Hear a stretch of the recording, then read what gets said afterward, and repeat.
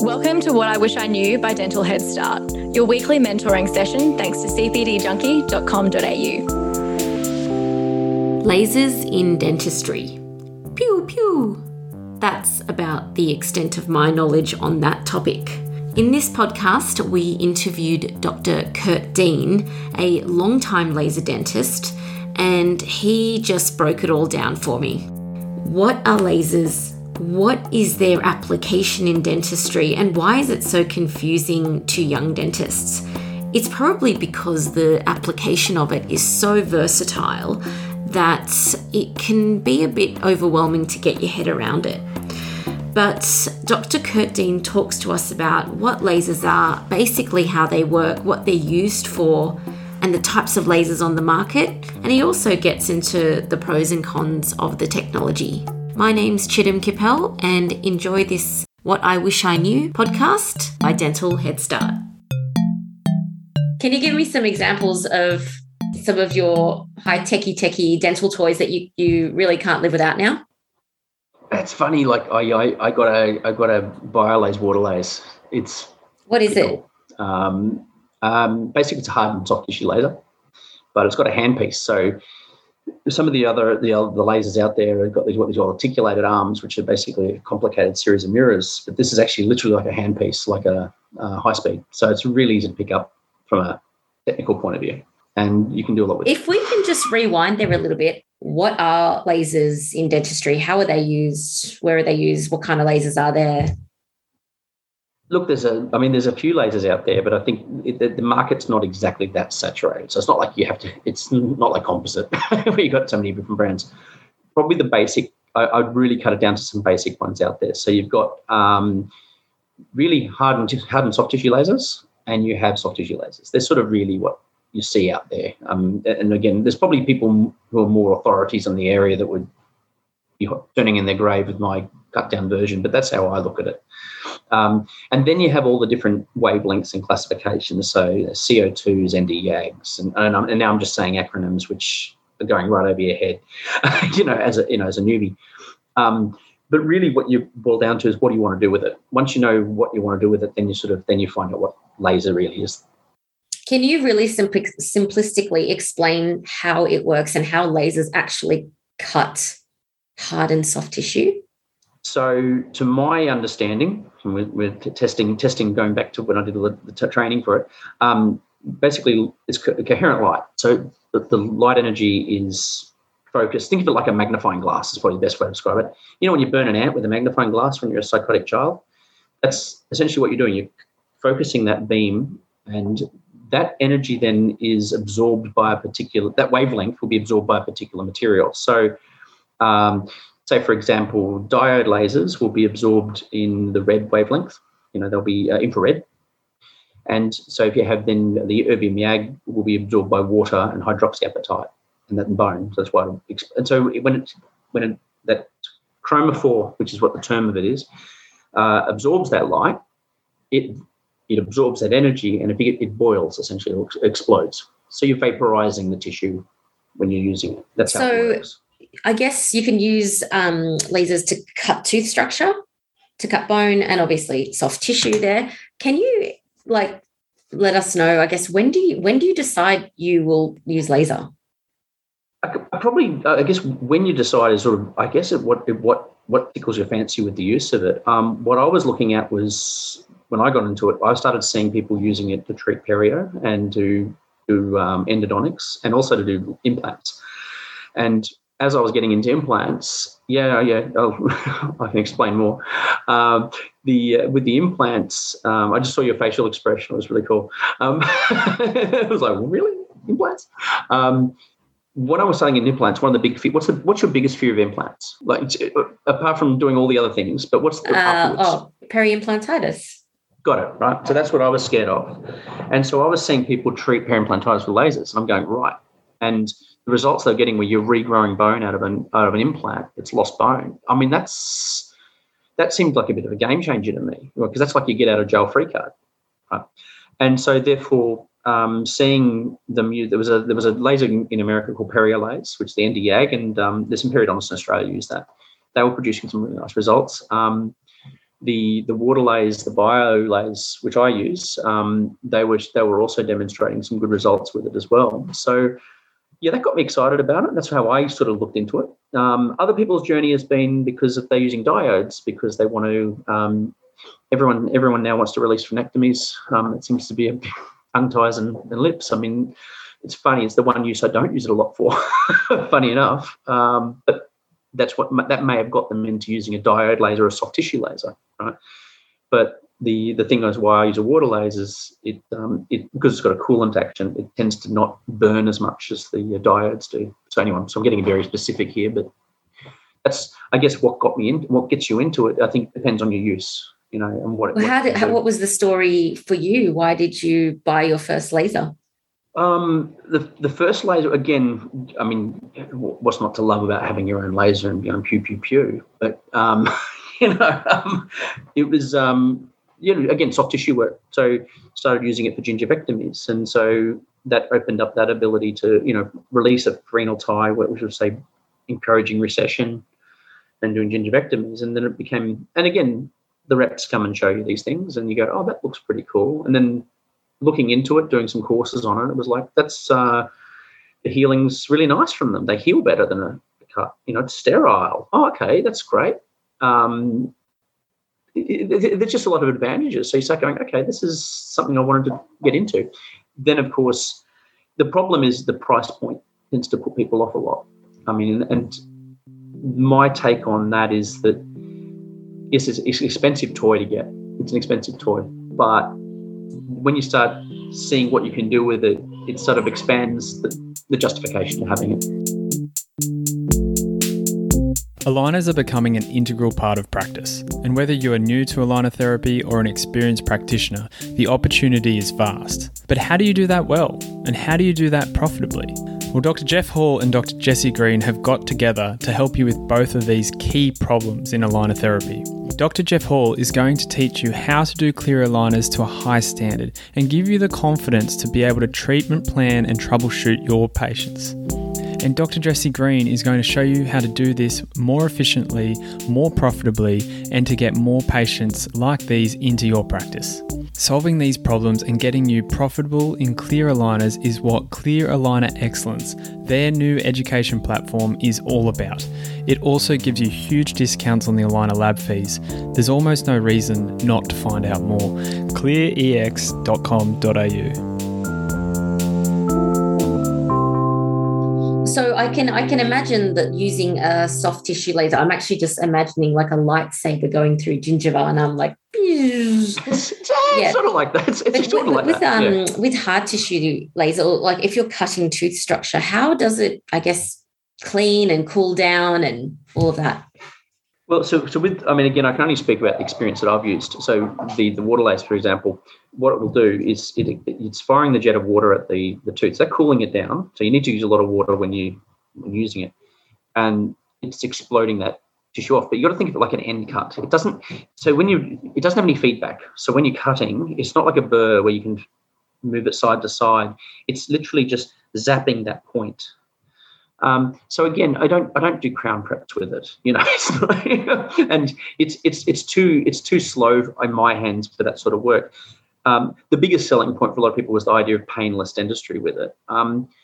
I think it's possible to achieve that, but I've still numb them up, if I'm using it. So I don't think that's the real selling. Does the patient feel any sort of like vibration or?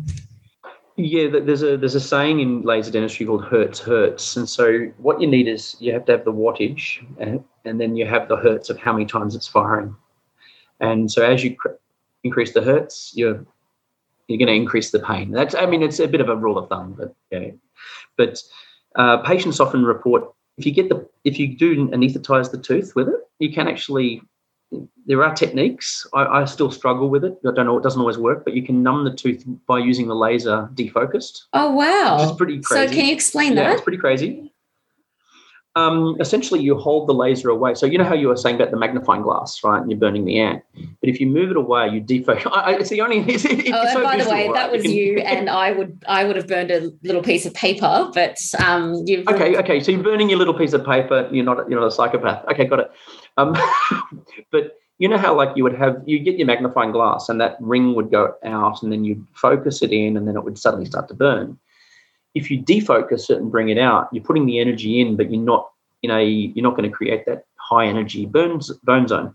But you can put that energy in. Now there's a mechanism where that energy going into the tooth will actually, again, I'm showing my lack of knowledge. You should have got an expert on. But it essentially it will do something to the nerve pathway, and it will basically stop it working. And so you actually can wave it around long enough. You can actually anesthetize the tooth, and you can actually then laser the tooth. They don't feel it. They might feel a popping or a pulsing, but they don't get the sharp pain. I still find it hit and miss in my hands. That's probably why. Yeah, and I think this is why lasers feel so mystical to me, because I feel like they're used for everything and things you wouldn't even imagine. And the people who are really, really into them are just or maximizing their use. It just feels a bit mystical to me. Like, how does that actually work? How does it actually numb up? How do you actually cut tooth? And what's the pattern of cutting? Because, we're used to having that tactile feedback of, we know it's removing tooth in a certain pattern and we've got that control. I think if you want to learn about it, like, how do you just have to practice? It's practice. I mean, it is a skill in itself to learn. Not a human, perhaps, those, extracted teeth. Yeah, you do, and you do all this when you do your training. I mean, it's funny. Like, I'm probably talking about things that I don't do routinely. What I do routinely with it, I mean, I might do, say, lower incisal wear. When you get that cup, that they become like that little wine glass, and you take out the occlusal section, and then you can flow some resin in, and it seals up the incisal edge. That's beautiful for those, because you don't chip the enamel. And you can roughen that area up really nicely. Class 5's fantastic for it. That sclerotic dentine on the buccal, you can roughen that dentine up and get a really nice bond to it.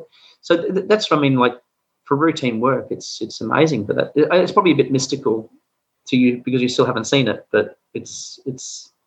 I think of it more of like a really good sandblaster. Yeah, that's a good one. But there is water, right?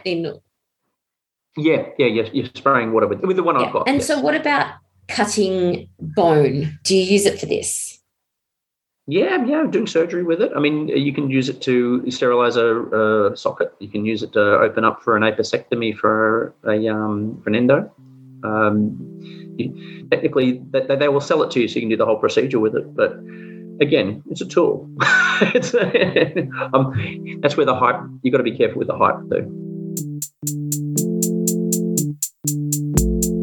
BOQ specialists have worked closely with dental professionals for over 30 years, and they understand the unique challenges that you, as a dental student or graduate, will face at the beginning of your career.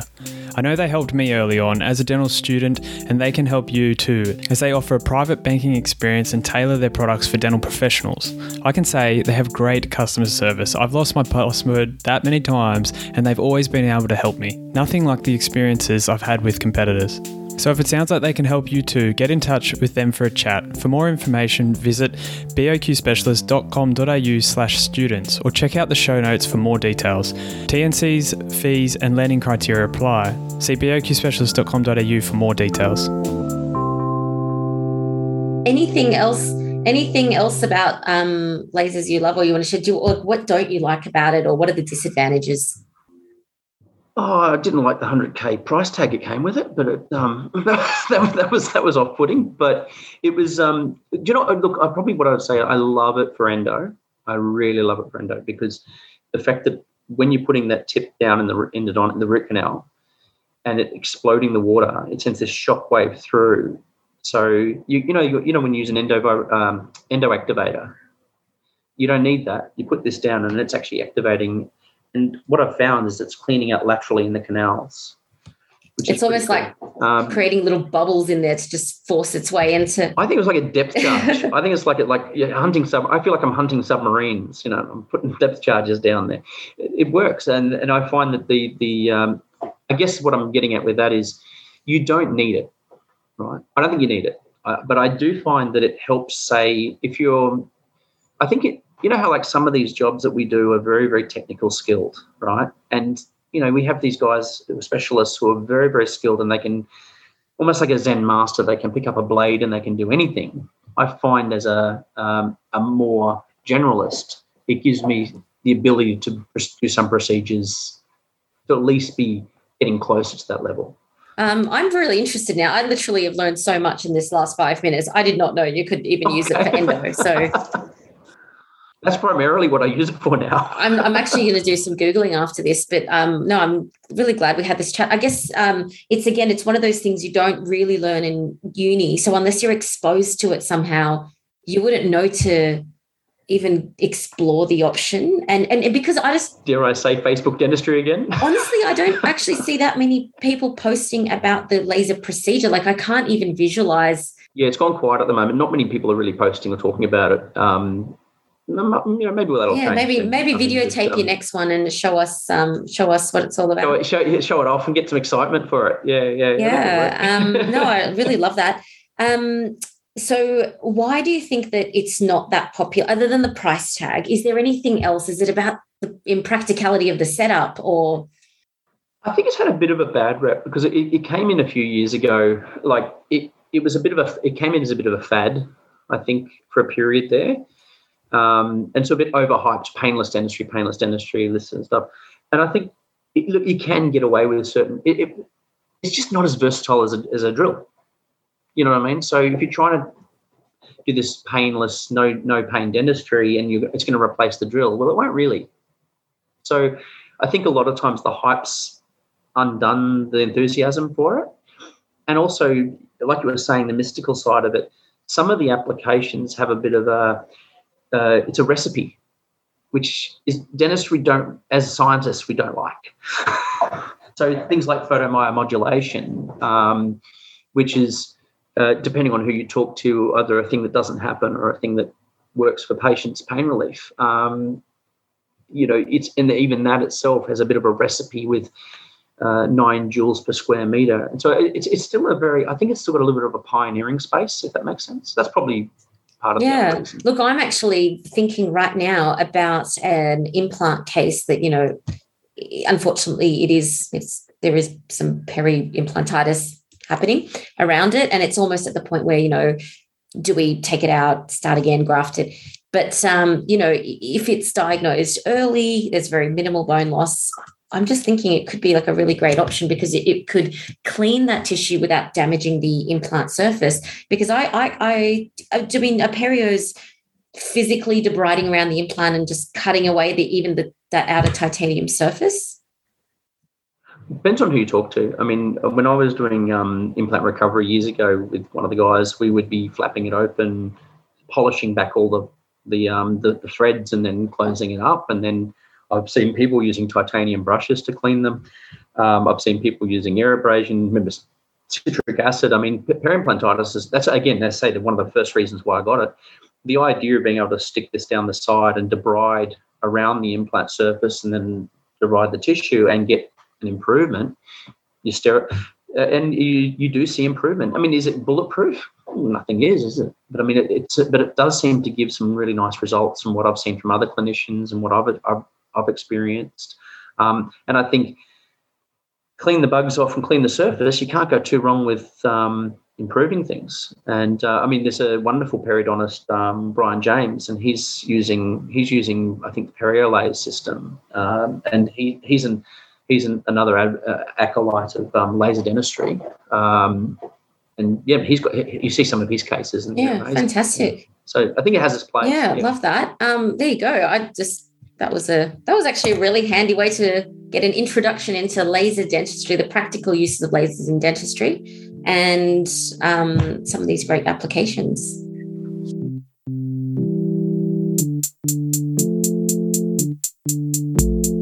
Thank you so much for listening to the Dental Head Start podcast. I genuinely hope this is helping you become a better dentist. So if you like what you're hearing, make sure you subscribe on your podcast player, and I want you to do me a favour. I want you to go to social media and share something that you've appreciated from us with one of your friends. That's how the word gets out. That's how more people gain and benefit from what we're doing.